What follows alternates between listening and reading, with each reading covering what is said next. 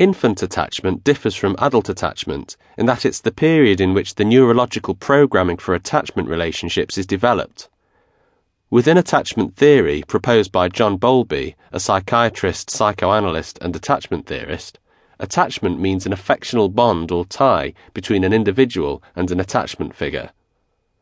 Such bonds may be reciprocal between two adults, but between a child and a caregiver, these bonds are based on the child's need for safety, security, and protection, paramount in infancy and childhood.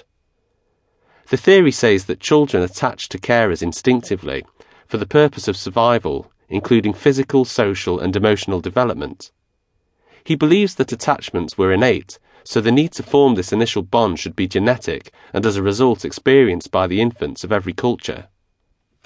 However, the kind of attachment formed may vary between societies and between cultures, depending upon the child-rearing techniques seen most desirable within that community.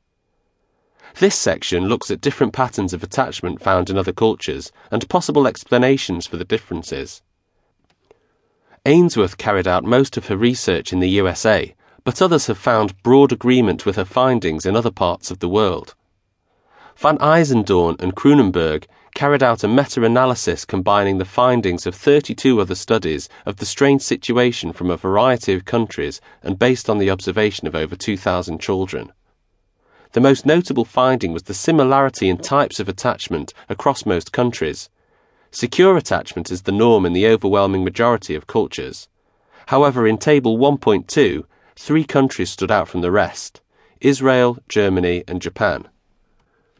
Germany has a high percentage of avoidant attachments, and both Israel and Japan a much higher and normal percentage of resistant.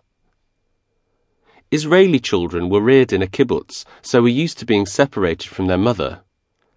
As a result, they do not show anxiety when their mother leaves. However, they are not used to strangers, so get distressed when left alone with the stranger. This explains the high percentage of resistant behavior.